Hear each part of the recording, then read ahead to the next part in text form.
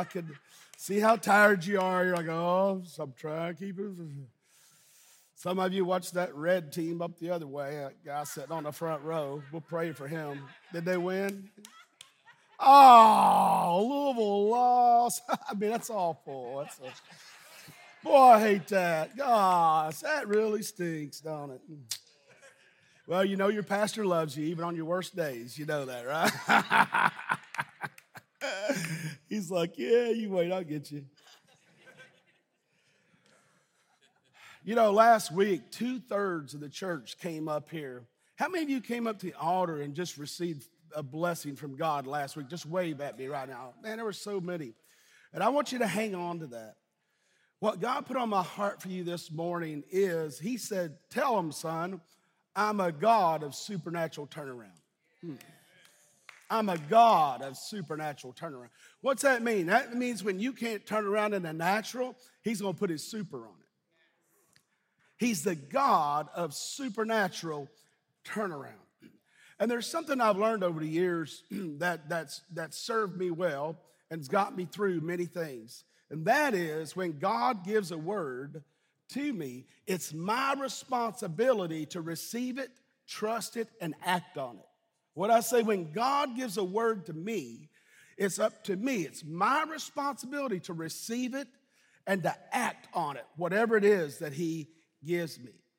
And when we learn this truth and we learn this revelation, then we can understand his prophetic word. Because any word that comes from God is prophetic, right? Because it's not of this world, it's not of man, it's of God. It can come through a prophet. It can come through a friend that's anointed of God that he speaks to in your life. It can come through in your own spirit, in your own heart. That word comes up and you just know that you know that you know it is God. And what I want you to realize is that whenever your turnaround begins, your supernatural turnaround begins, first of all, is when you get the word, believe it, and take a step. Because here's the thing, God gives us promises, but you and I must fight to see the promise come to pass. You know, it's just like the only thing you didn't have to fight for was your salvation. Once you received salvation, you came to Christ, you're a new creature in him. From that point on, God expects you to stand up and to operate through his principles, through his faith, through his word. Now, the Bible says his grace is sufficient. What's that mean? His grace, we don't do it out of fear or out of works. We do it out of rest.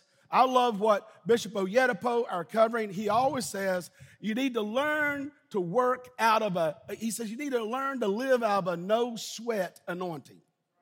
No sweat anointing. What's he mean? He said miracles are no sweat. Salvation is no sweat.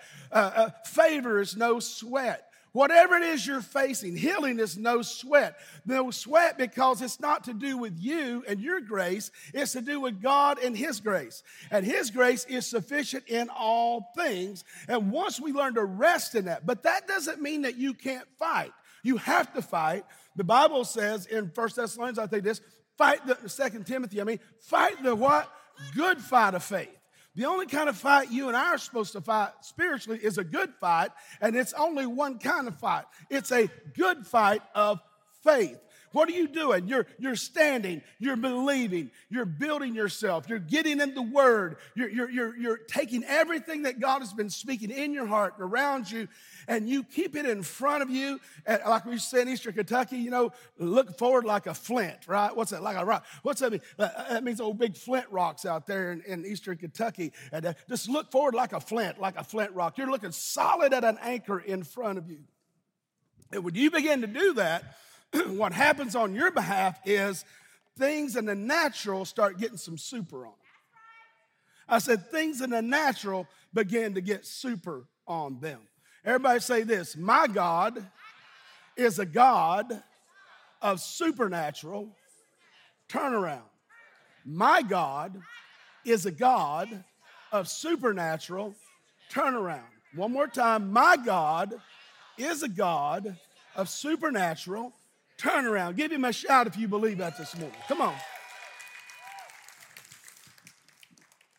And that's what I want to get in your spirit this morning, that our God is a God of supernatural turnaround. Hallelujah. Turn with me to 1 Kings chapter 17. I always say this, one of my favorite passages of Scripture. I probably say it every week because I love all of them. Amen. But I think this is such a key component when we're believing for the supernatural events in our life to take place. When we're believing for something we can't accomplish in the natural, we can't accomplish on our own, and we need God's presence and power. We need the super on it. This is a great, really story and testimony in the Word of God. So it says, 1 Kings 17:8 says, then the word of the Lord came to him saying, arise. Who's he talking to? Elijah. Remember Elijah? He had already, caused the drought and all that. He spoke and prophesied the drought because of Jezebel and Ahab and all their false gods and all that stuff. It lasted like 3.5 years. And eventually he goes up on the mountains and slays all their false prophets. And it's just an amazing story. But in the meantime, God had to do something to get him to that mountain where he could defeat those false gods and where he could prophesy the rain, the size of a man's hand, a cloud coming, and there was a downwash, there was a gully wash because of that. But before that event happened, he had that word from God, gave it. It hadn't rained for over 3 years, and God had to take him to different places. The first place he took him was the brook called Cherith. The brook called Cherith. In Hebrew, that means cutting covenant. Cutting covenant. He said, go to the brook Cherith, and when you go there, what he says is going to happen? He said, a raven is going to bring food to you. Now, ravens are not the sharing kind of creatures, right? We call them buzzards around here. They're looking for something dead that they can rob, steal, pillage, and take and eat for themselves. They're not going to carry food to someone else unless it's supernatural. God took a natural raven and went against its own instinct and the way it was created, out of order, out of its total character, and had that raven deliver food in a famine to the brook of covenant to his prophet, just to show Elijah, if I can use a raven, I can still use you. What are you concerned about a drought for, Elijah? Haven't I taken care of you? And then it says the brook dried up. And Elijah was thinking pretty good. I'm not doing nothing. I'm just sitting here. I got a little bit of water here. It's a drought, but I got a little water here. And the ravens are feeding me every day. This is pretty good. I'm up here out of all the hubbub and distress. And all of a sudden, the brook dries up. And he goes, okay, Lord, what do I got to do? And then he tells him to go where? He tells him to go to Sidon, and that's where this little widow lady is, picking up her sticks, getting ready to eat her last meal of her son, and die. And that's where we're at. So here it says, the word of the Lord came to him saying, arise, go to Zarephath. And Zarephath, and there's a place there of Sidon. But Zarephath, I'll try to remember. It was a cool meeting for that too. Zarephath, which belongs to Sodom. And Sidon, and dwell there. See, I commanded a widow there to provide for you. What? So now you got a raven coming to me. And you got a raven coming to me. I think Zarephath means place of outpouring, but I'm not sure. But actually, you got a raven coming out of order, feeding me. And now you're taking me to one of the hardest hit areas with the drought for over 3 years. And now you're going to have a widow take care of me? You see, God uses unconventional ways because he wants you to know it's him. If it's something you could have done, it wasn't really God. But if it's something that he does on your behalf, that's a miracle. It's God, but it's not a miracle. But when you have something that you couldn't do and he does on your behalf, it's a miracle. And when he came to the gate of the city, so he arose and went to Zarephath. And when he came to the gate of the city, indeed, there was a widow there gathering sticks. And he called her and said, please bring me a little water in a cup that I may drink. And as she was going to get it, he called her and said, please bring me a morsel of bread in your hand. So she said, as the Lord God lives, I do not have bread, only a handful of flour in a bin and a little oil in the jar. And she goes on to say, and I'm not going to read all of it, basically I was going to go make that, and me and my son, we're going to die. So as we look at that, I want you to think about it. So many times when we're dealing with things in the natural, what we have in our hands seems so small. What we have in our hands seems so inefficient. What we have in our hands seems so little compared to the giant that we're facing. It reminds me of what Jesus did when he gave the little faith illustration in Matthew 17 in verse 20. And remember, the disciples couldn't heal the epileptic boy, and Jesus had to heal him. And then they said, well, Master, why couldn't we heal him? And he tells them this, verse 20, 17:20. He says, so Jesus said to them, the reason you couldn't heal him was because of your unbelief. Now, when you say because of your unbelief, they had already been casting out devils, healing the sick. Remember, he sent the 70 out, sent them out 2 by 2. They had been casting out devils, healing the sick, doing all these miracles, turning cities upside down for God. But for some reason, this one little boy, they couldn't get healed. And as they're doing that, then all of a sudden, he says, the reason you couldn't get him healed was because of what? Your unbelief. I bet they're saying, what do you mean unbelief, dude? I mean, we've been doing things that we never dreamed we could do. And he said, because of your unbelief, for surely I say to you, if you have faith as a mustard seed. Now, what is a mustard seed? It's the tiniest of all seeds, and it is one of the largest trees grown in Israel. And it grows fast. I mean, it just shoots up in a year or so. It just is almost full grown in a year or so, or 2 years. And a mustard seed is so small, if you didn't keep 2 hands, you could lose it between the crease of your finger. It's so tiny, you can almost, when you first get one, you could put it, they say, fit on the end of a needle, a sewing needle. That tells you how little a mustard seed is. That tells you how small a mustard seed is. And he said, if you have faith as a mustard seed, that means a tiny, tiny, teeny bit of faith. What's he say is going to happen? He said, you will say to this mountain. Now that word say, epo, means to declare, to prophetically speak to make a declaration towards. So you will declare or make a declaration what? To this mountain. And he's standing there and he showed him this huge mountain by the Sea of Galilee that it would take, a day or more to climb to the top of that mountain. It's this huge, monstrous mountain. And he's looking at them and said, if you had the faith as much as the little teeny tiny seed, a mustard seed, you could do what? You could speak to that mountain and move it from here to there. Where was he pointing at? You can move it from where it is into the Sea of Galilee. You can literally, by faith and declaration and belief and trust in God, speak to the mountain, and it could possibly just drop right off into the Sea of Galilee. And he said, it shall move from here to there, and it will move, and nothing will be impossible for you.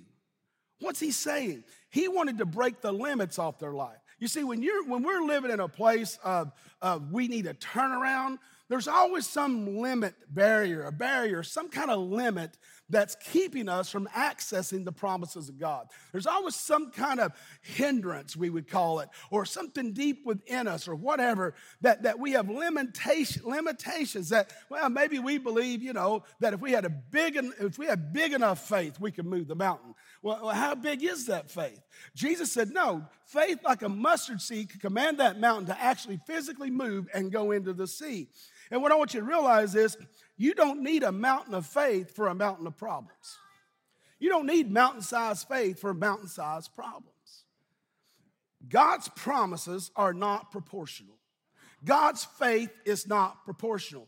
And God is letting us know that his seed, his faith, what is it? Whenever we tap into that. Now, what I believe is here, he's talking about the gift of faith, and I teach about that. There's different types. There's a spirit of faith. There's mustard seed faith. There's a gift of faith. There's these different types of faith, and this, I believe, is when you tap into God's faith, not your growing faith, not your maturing faith in God, but that's whenever you operate in 1 Corinthians chapter 11, one of the 9 gifts of the Spirit. But we do it around here all the time, don't we? The same faith that it takes for, like Abby, you just saw her in that testimony. Remember, Abby's the one that her back was crooked, and she was healed right up here. I think you were up here, Michael, when you could see her, and a lot of you saw her dress, and Bill Walt was here, and you saw her back straighten up.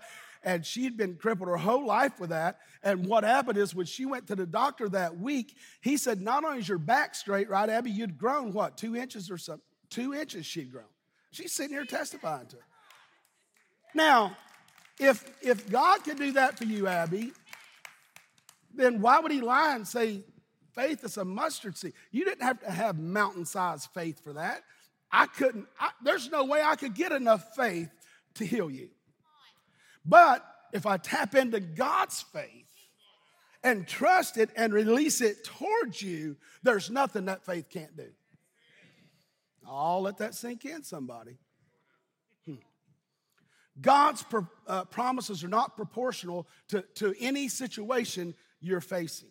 Jesus says, if you have the faith as a grain of mustard seed, this is how potent God's faith is. And he's realizing, what's Jesus doing? He's giving us an illustration of the potency of faith and the contrast between the size of the seed of faith against the size of your mountain. Whatever the mountain it is, lost loved ones, addicted loved ones, addiction yourself, hurt, abuse, whatever it is, poverty, whatever it is you're facing, brokenness, whatever it is you're facing, loneliness, depression, whatever it is, he's saying that my faith is sufficient, just like my grace is.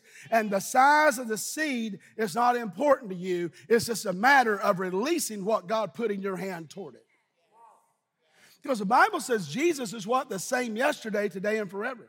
The Bible says that God is no respecter of persons. In the book of Numbers, it says, he said, I am God and I cannot lie. So God is not a liar, and God does not have prejudice towards some believers and other believers and not. No.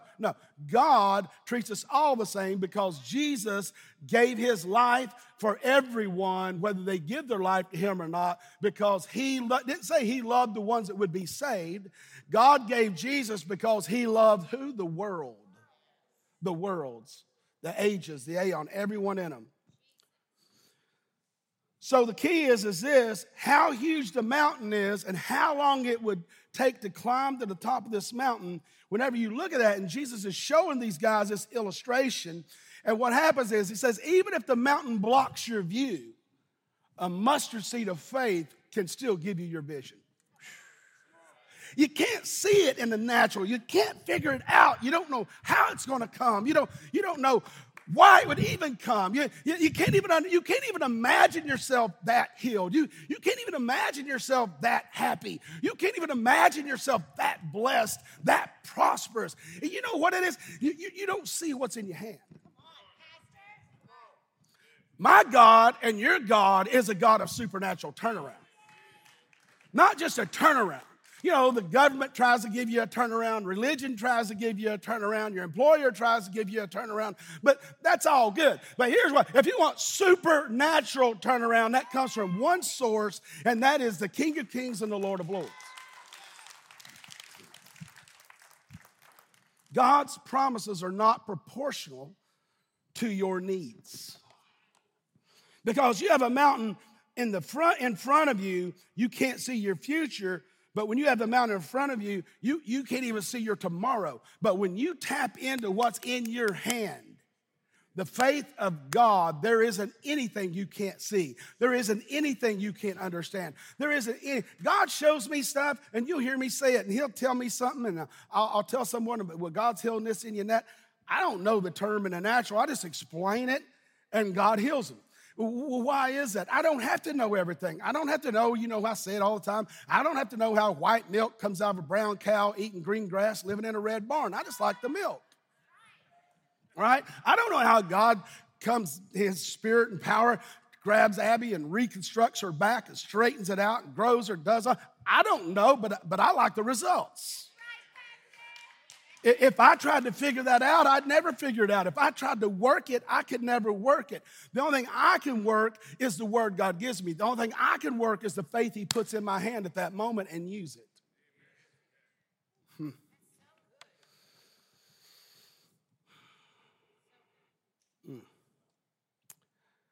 So let's go back to where we were back here in wherever I was, verse 12. I'm going to go back to verse 12. So she said back to Elijah, right? As the Lord God lives, I did not have bread, only a handful of flour in a bin and a little oil in a jar. So flour, it hasn't, listen, what does bread represent in the Bible? Life, but also the word, the bread of life, right? So bread represents word, right? What's oil represent? Spirit of God. The anointing, the Spirit of God. So she hasn't even gotten a clear word. What do you make bread out of? Flour. She said, I don't have any bread. I just have a little bit of flour in a bin and a little bit of oil in a jar. He said, well, look. So what she's saying is, I don't even have a word yet. I don't have a clue. I just got this little flour, and by itself, it can do nothing for me. Until it's mixed with the oil, the Spirit of God. When the Word is mixed with the Spirit of God, it becomes a prophetic declaration. When a word is mixed with the Spirit of God, it becomes a prophetic declaration. You want to know why people, 2/3 of the church was up here getting set free, getting healed, getting filled last week? You want to know why? Because of a declared prophetic word, and you were crazy enough to trust it. Supernatural September, and it wasn't even September. Whenever you begin to tap into the things of God, you put His anointing on it, there's freedom. When you put His anointing on it, there's deliverance. When you put His anointing on it, there's favor, there's blessing, there's increase, there's provision. So she said, I'm just gathering a couple sticks, because it must not have been much flour, right? I'm just gathering a couple sticks that I may go in and prepare it for myself and my son, that we may eat it and die. Yeah, I realize this drought had been going on for 3 years. She's a widow. She didn't have anyone taking care of her. I want you to realize, a lot of people say they're dying because they got a cold or something, a flu. But this woman really was dying. This woman, her situation, the severity of her situation matched her words in the natural. I said in the natural. That's why you saw Isaac up here passing the bucket. He just rung the bell and took his last chemo treatment this week. He was a stage 3 or 4 or whatever it was, cancer, but look at him now. But if you know Isaac, he was on a call with me for a year, maybe 2, at once a week, every morning on that group, and he's a word guy. That dude is in the word. That's why he's going to be preaching here one day soon, so as he gets his vocal strength back. But I respect Isaac, and then to watch him walk that out. Why? Because he got the little bit of bin of flour he had in his heart and his mind, and he took the oil of the Holy Spirit, and it became a prophetic declaration over his life. And you know what else? He hung out with people that believed like him. He's in Michael and all those guys' group, a group of men that once a week, Rick Boone, all the guys, what are they doing? It's a DJ and all them. What are they doing? They're prophetically declaring, Zach, they're prophetically declaring over one another. Every time they encourage one another, every time they pray for one another, every time they stand together, you got to find people that believe like this. You got to find people that agree with you. You need to hang out with people that believe in the super on the natural, not just the natural.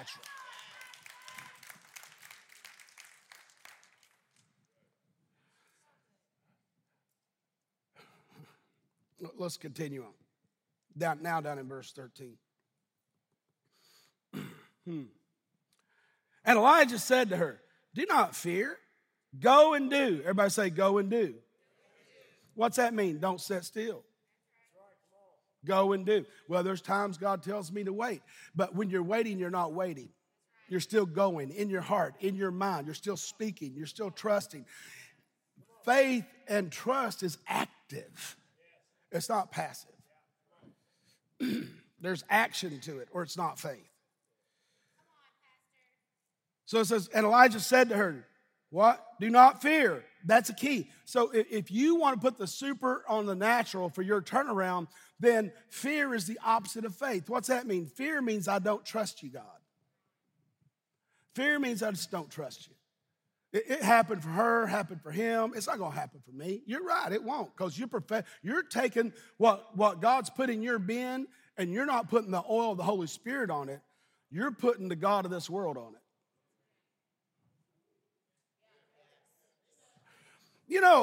There's a scripture talks about many antichrists. I don't know, 1st, 2nd, or 3rd John. I can't remember which one it is.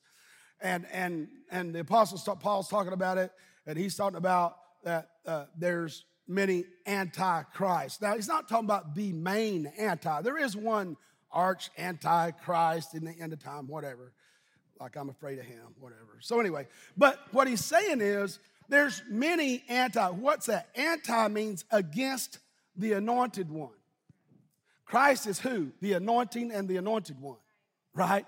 Christ is the anointing and the anointed one. So if you're anti-Christ, you're anti-anointed one. You, in other words, whether it's unbelief or whatever it is, you're anti-knowing or trusting the anointed one can do what he said he could do. So if someone's an anti-Christ person, that means they're a person of unbelief.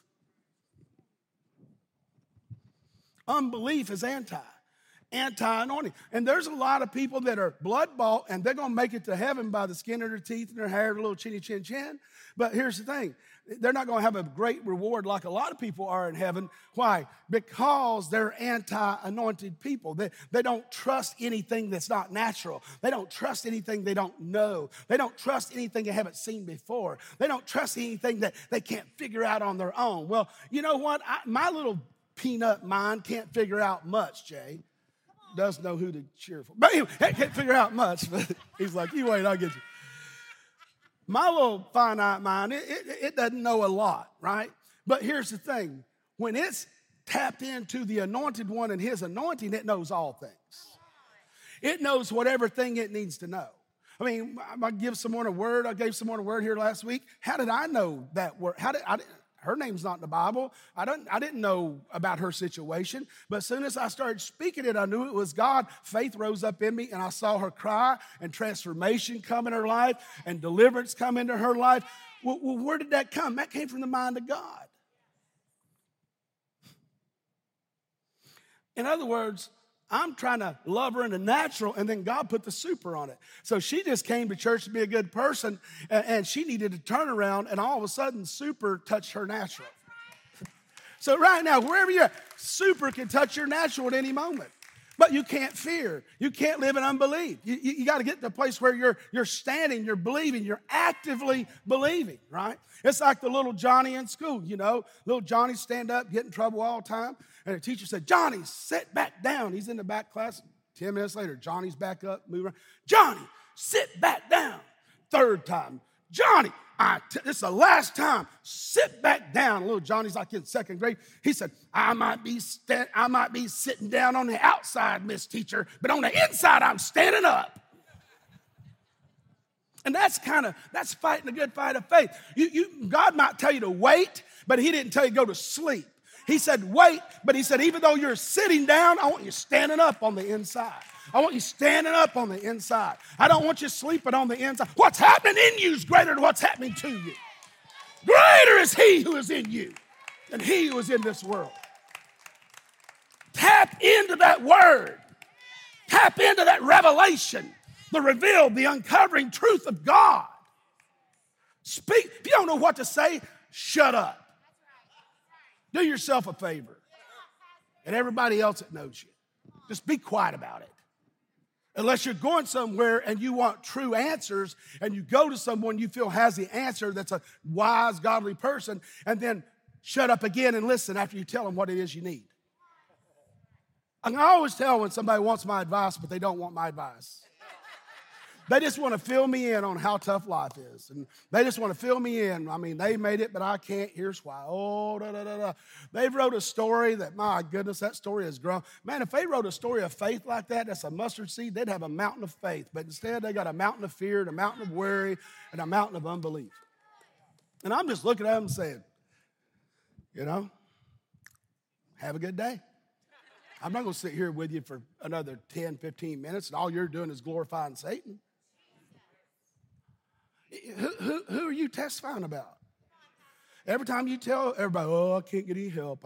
Oh, God, it's always, why is everybody picking on me? The world's bad toward me. Well, aren't you a child of God? Yeah, I am. But, well, maybe it's the God of this world because he's the little G, not the big G.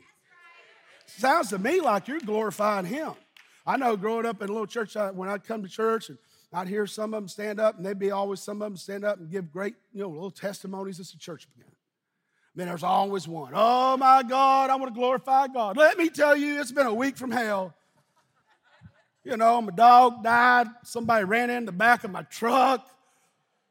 But I just love the Lord. Then they start crying. I just love the Lord. The Lord's been so good to me. And you know what? I think I'm going to lose my house. But you know what? He always helps me out.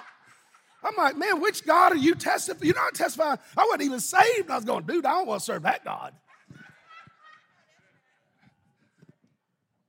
God can't even protect my truck. Heal my dog. Who are you testifying about? Who are you giving glory to? In other words, who are you magnifying? You know, when you focus on the problem, it magnifies. When you look at it, you take a magnifying glass, it takes the same object and it makes it appear bigger. And that's the way it is in our lives. What are you magnifying? Are you magnifying faith and trust in God or unbelief, worry, and fear? I didn't say you got to go around, oh, Lord, if I say a word, I'm going to hell. I didn't say that. That's not what I'm talking about. I fight the good fight of faith like you do. Now, I have bad moments just like you do. I used to have bad days, weeks, and months, and years, but now it's more like bad moments. And if I don't snap out of it, Stephanie snaps me out of it. She's good at that.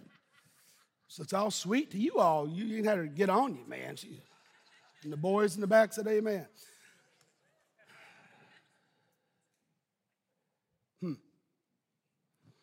Here's what I wanted to get to. Verse 13, what did he say? Do not fear. Go and do. Everybody say go and do. As you have said, but make me a small cake first. Woo. She just said she didn't have anything hardly, right? And bring it to me, and afterward make some for yourself and your son. You know, she's thinking, I just told you, dude, I just have a little bit of flour. I'm going to make it. Me and my boys going to eat one little cake, split it, and we're just going to die.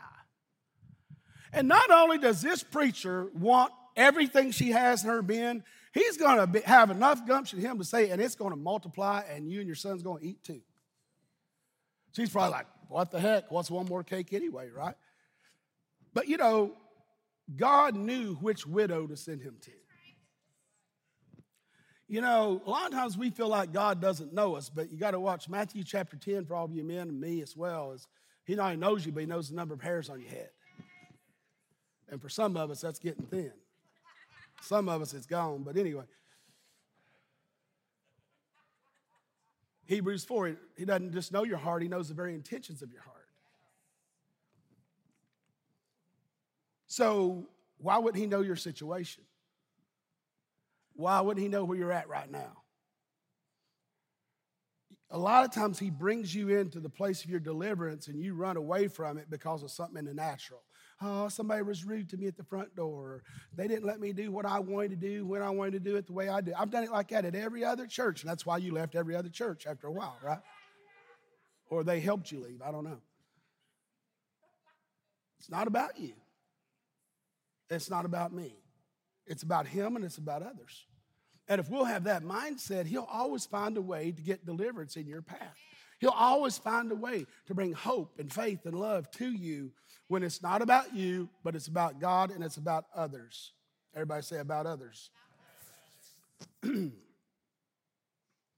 Verse 14. For thus says, then he prophesies to her, look now, for thus says the Lord God of Israel. See, he had to, it took faith for her. But you imagine Elijah's like, now, that raven flipped me out, Lord. It's kind of weird. But it worked.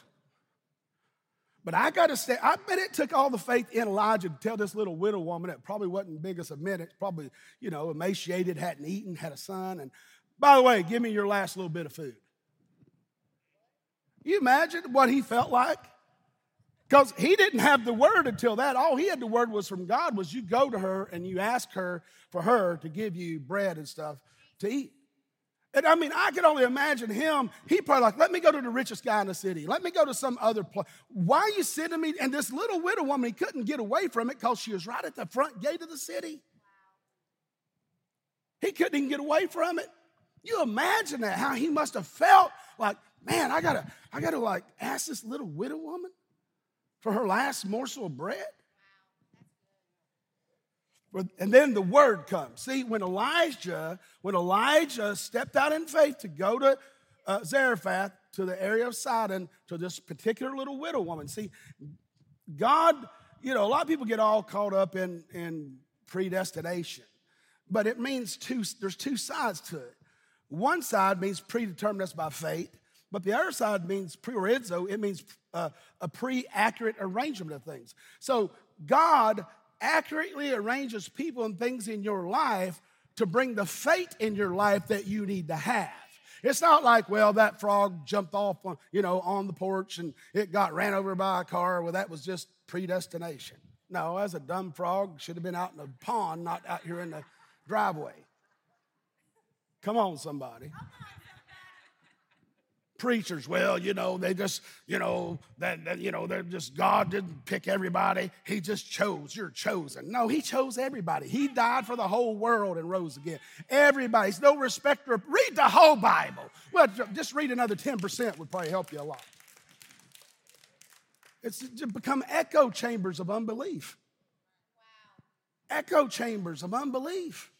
I said, echo chambers of unbelief. You don't get unbelief around me. You may not like it. You may get ticked off and leave. That prosperity, faith guy. Yeah, like he don't have any problems. I tell you, I have problems. But I'm going to keep fighting the good fight of faith.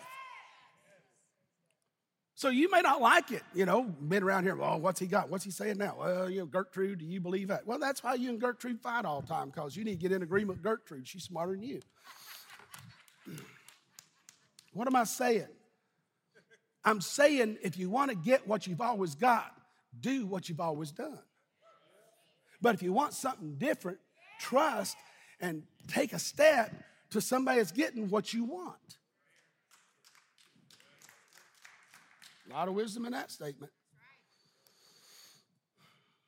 And then the word comes. Everybody say the word. For thus says the Lord God of Israel. Now he gets a prophetic word. He didn't get that word for that woman or anyone else, right? He was just going on his own faith. God gave him one word at Cherith, hadn't spoke to him since, Miss Gwen. And now all of a sudden he's like, okay, there's that woman. Oh, Lord. Okay, little lady, I need everything you got. Go get me some bread. Go. I don't have it. I haven't been. Well, you're going to eat it. I'm going to eat it and die. Well, I'll tell you what. Go on and make me a cake first. And then you and your son will have enough to eat. And he's probably like, okay, Lord, I'm going to look like a fool here if this is bad. I'm going to look like that bad preacher in town. But then the Spirit of the Lord come on him. You see, when you walk out your path of destiny, when you walk out on the last word God gave you and you stand on that word and you just keep moving forward, it feels like nobody's with you. It feels like maybe that's a stupid word, but you know it's God's word. You put it in front of people you love that are mature and they say, yeah, I agree, that's God's word. The Bible, most importantly, identifies that it's God's word. And then all of a sudden, you just take your step after step. And when you do, all of a sudden, the Spirit of the Lord is going to come on you in the weirdest, strangest places and give you answers. For thus says the Lord God of Israel, the bin of flour shall not be used up, nor shall the jar of oil run dry until the day of the Lord sends the rain on the earth. Woo. But preacher, it's already dry. There's just a few morsels and just a little bit. She didn't say that. She could have said, you're crazy. I know you're a liar now. It hadn't rained for 3 years and there's hardly anything in my bin. But she didn't, did she? Now, she might have been grumbling under her breath and thinking some crazy stuff, but she's smart enough just to turn around and go. And what'd she do? So she went away and did according to the word of Elijah. She didn't understand it. It probably, she's a protector. She's a widow. That's her child. Everything in her would say, don't do that. But what? She did it anyway. Why? Because it's the word of the Lord. And according to the word of the Lord, and she and he and her household, look, not just her and her son, but the whole household ate for many days. The bin of flour was not used up, nor did the jar of oil run dry, everybody say, according to the word of the Lord. According to the word of the Lord, which was spoke by Elijah. So what are you saying, preacher? You're looking for that word from God. You're looking for that. Once you get that word from God, that's one thing about me, and Mark knows it. People that's been around me, they know sometimes I can walk in crazy faith. And sometimes I just look crazy. And sometimes I am crazy. But I walk it, but you give me, if God tells me a word, hell or high water, I'm going for it.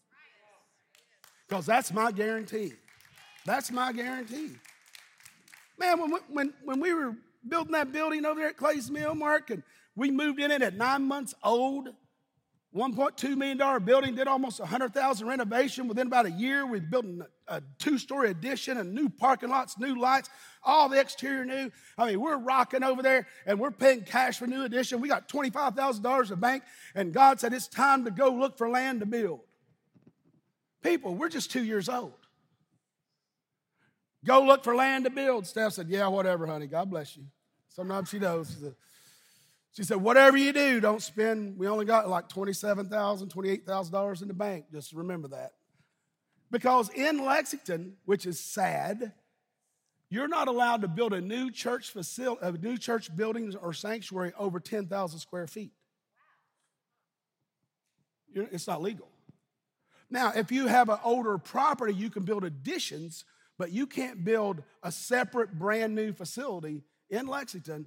At least you couldn't years ago, and I'm pretty sure it's the same. I saw somebody about 7, 8 years ago go through a lawsuit in the city, and they lost a big church here.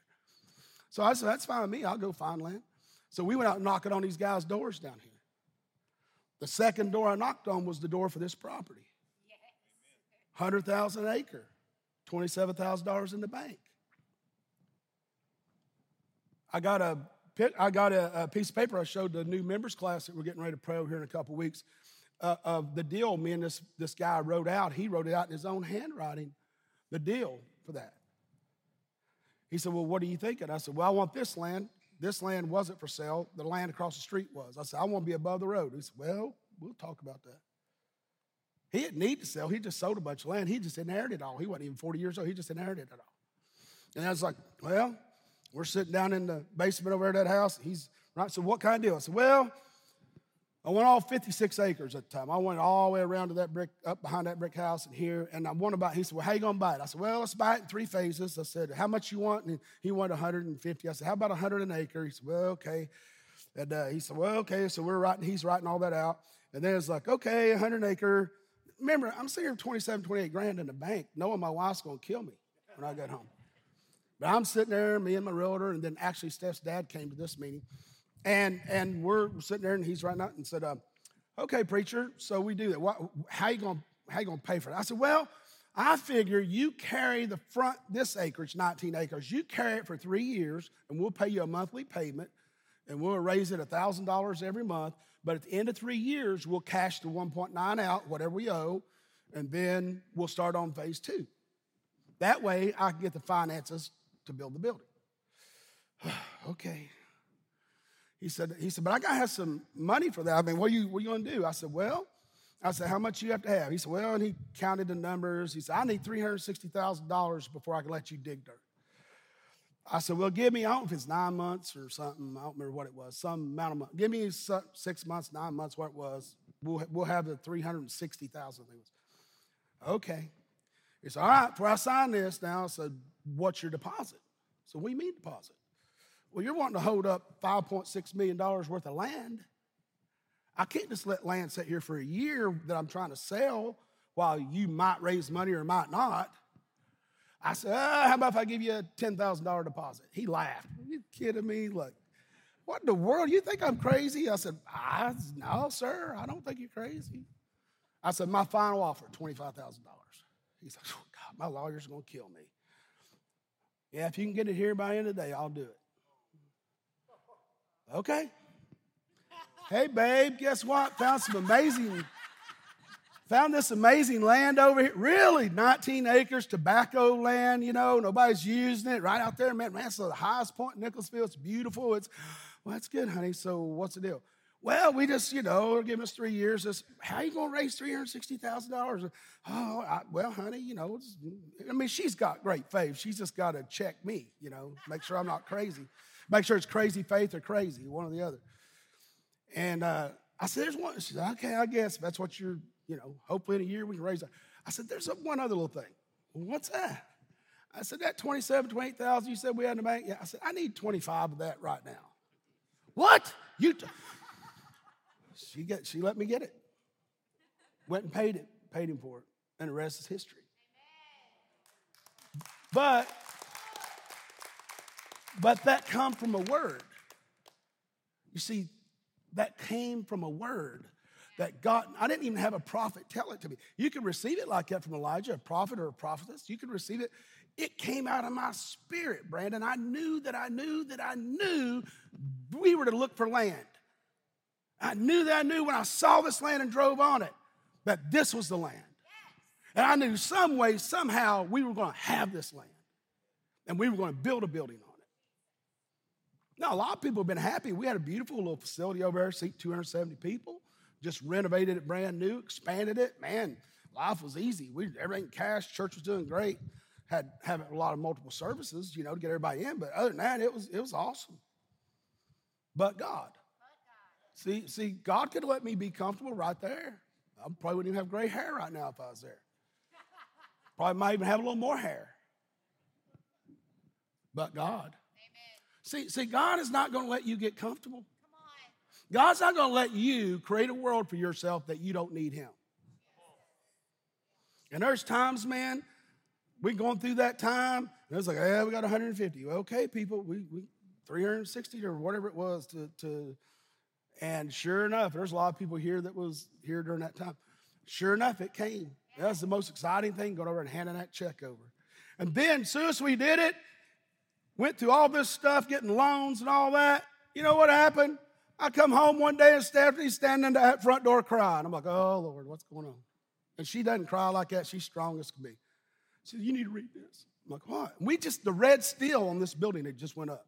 I mean, we're out at that time, $5.8 million is already promised. We've already committed 360 plus another $500,000 or something from that other. I mean, we've got over $1 million in it. And we just sold our building over there. The attorney for this guy sued us because he was upset that he wanted the right-of-way all the way back. And I said that was part of the agreement. We get the 19 acres phase one and the right-of-way all the way through. And they were suing us. But I called that attorney, and we had a few words. And then I called my attorney. He said, well, it's a 90% chance you'll win. I said, well, I guess we'll fight because we can't lay down, and I'm not giving that right away up. And so I talked to the bank. They said, we'll just loan you that other money. How much you need to cash him out on that front? I said, well, 360 minus 1.9, whatever that is. I said, okay, we'll throw that in your loan. Oh, good. Now we just went to a $7.8 million loan. No big deal. Yeah, we just went from a $30,000 payment to a $47,000, $48,000 payment. No big deal. We're not even 3 years old at that time. Maybe we were 3 years old then. But God. And you know what the church got for this right away back here just to let this other company in? $400,000 just to let them ride across our property out there. It's better Bethel have it than somebody else. See, it comes from a word. Everybody say a word. Never underestimate what's going off in your spirit. Make sure it lines up with the word of God, other key people in your life, because a lot of times it can be the right word, just not the right time. Everybody say crazy faith. Supernatural turnaround involves crazy faith. Supernatural turnaround involves crazy faith.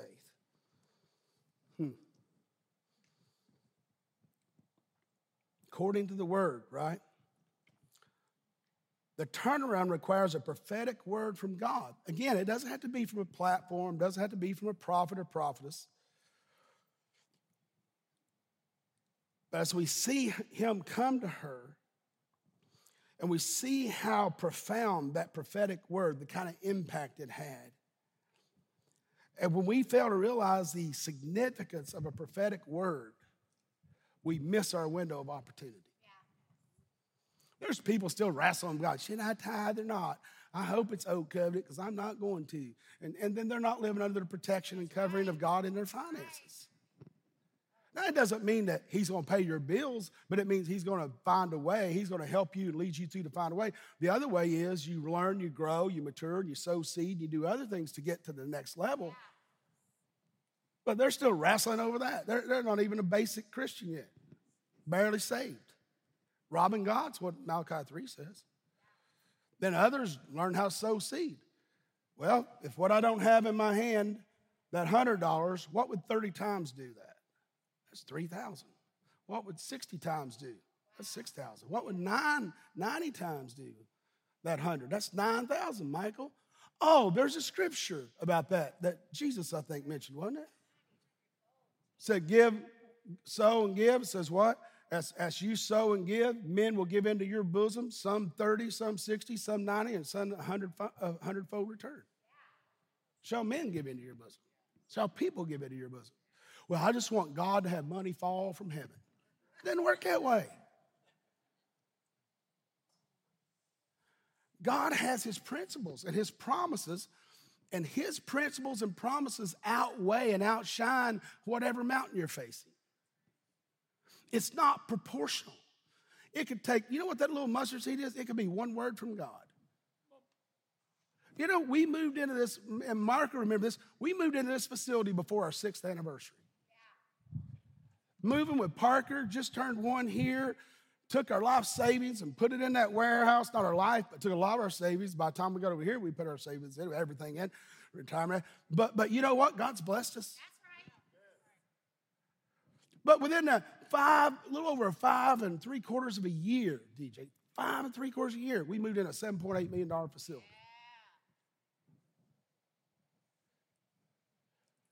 From a word. From a word. A mustard seed, a word. Because that word is what gives you faith. You can't pray, you can pray all you want to for faith. You ain't going to get. Number one, God can't hear your prayer without faith. You got to have faith to pray. So,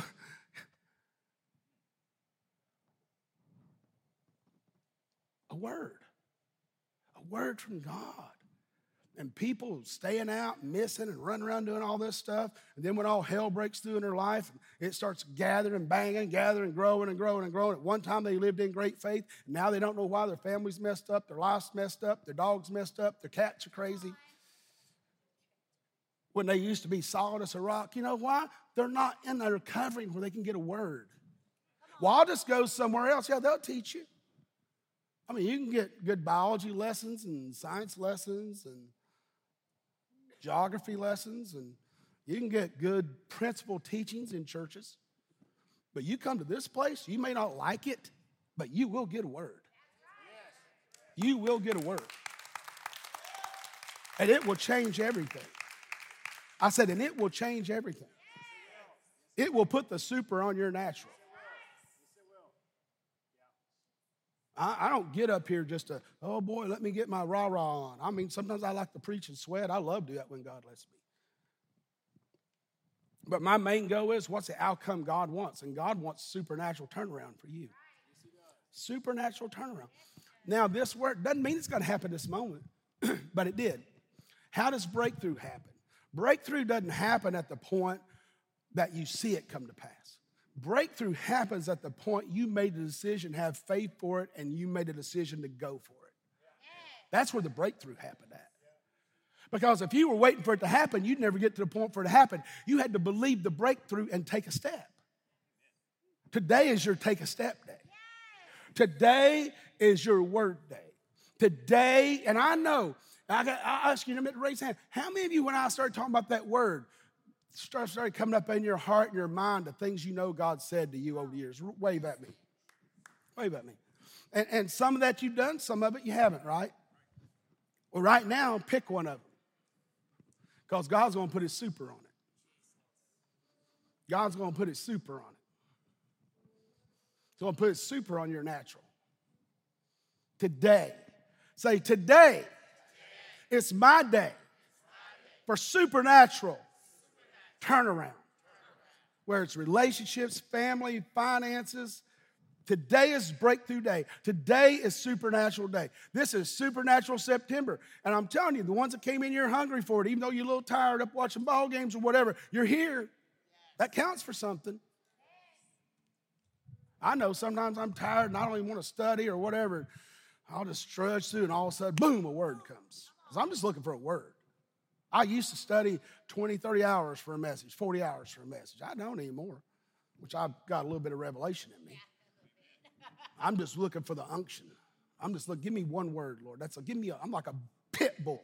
Give me a word. Because if you got a word from God, you can make heaven rain.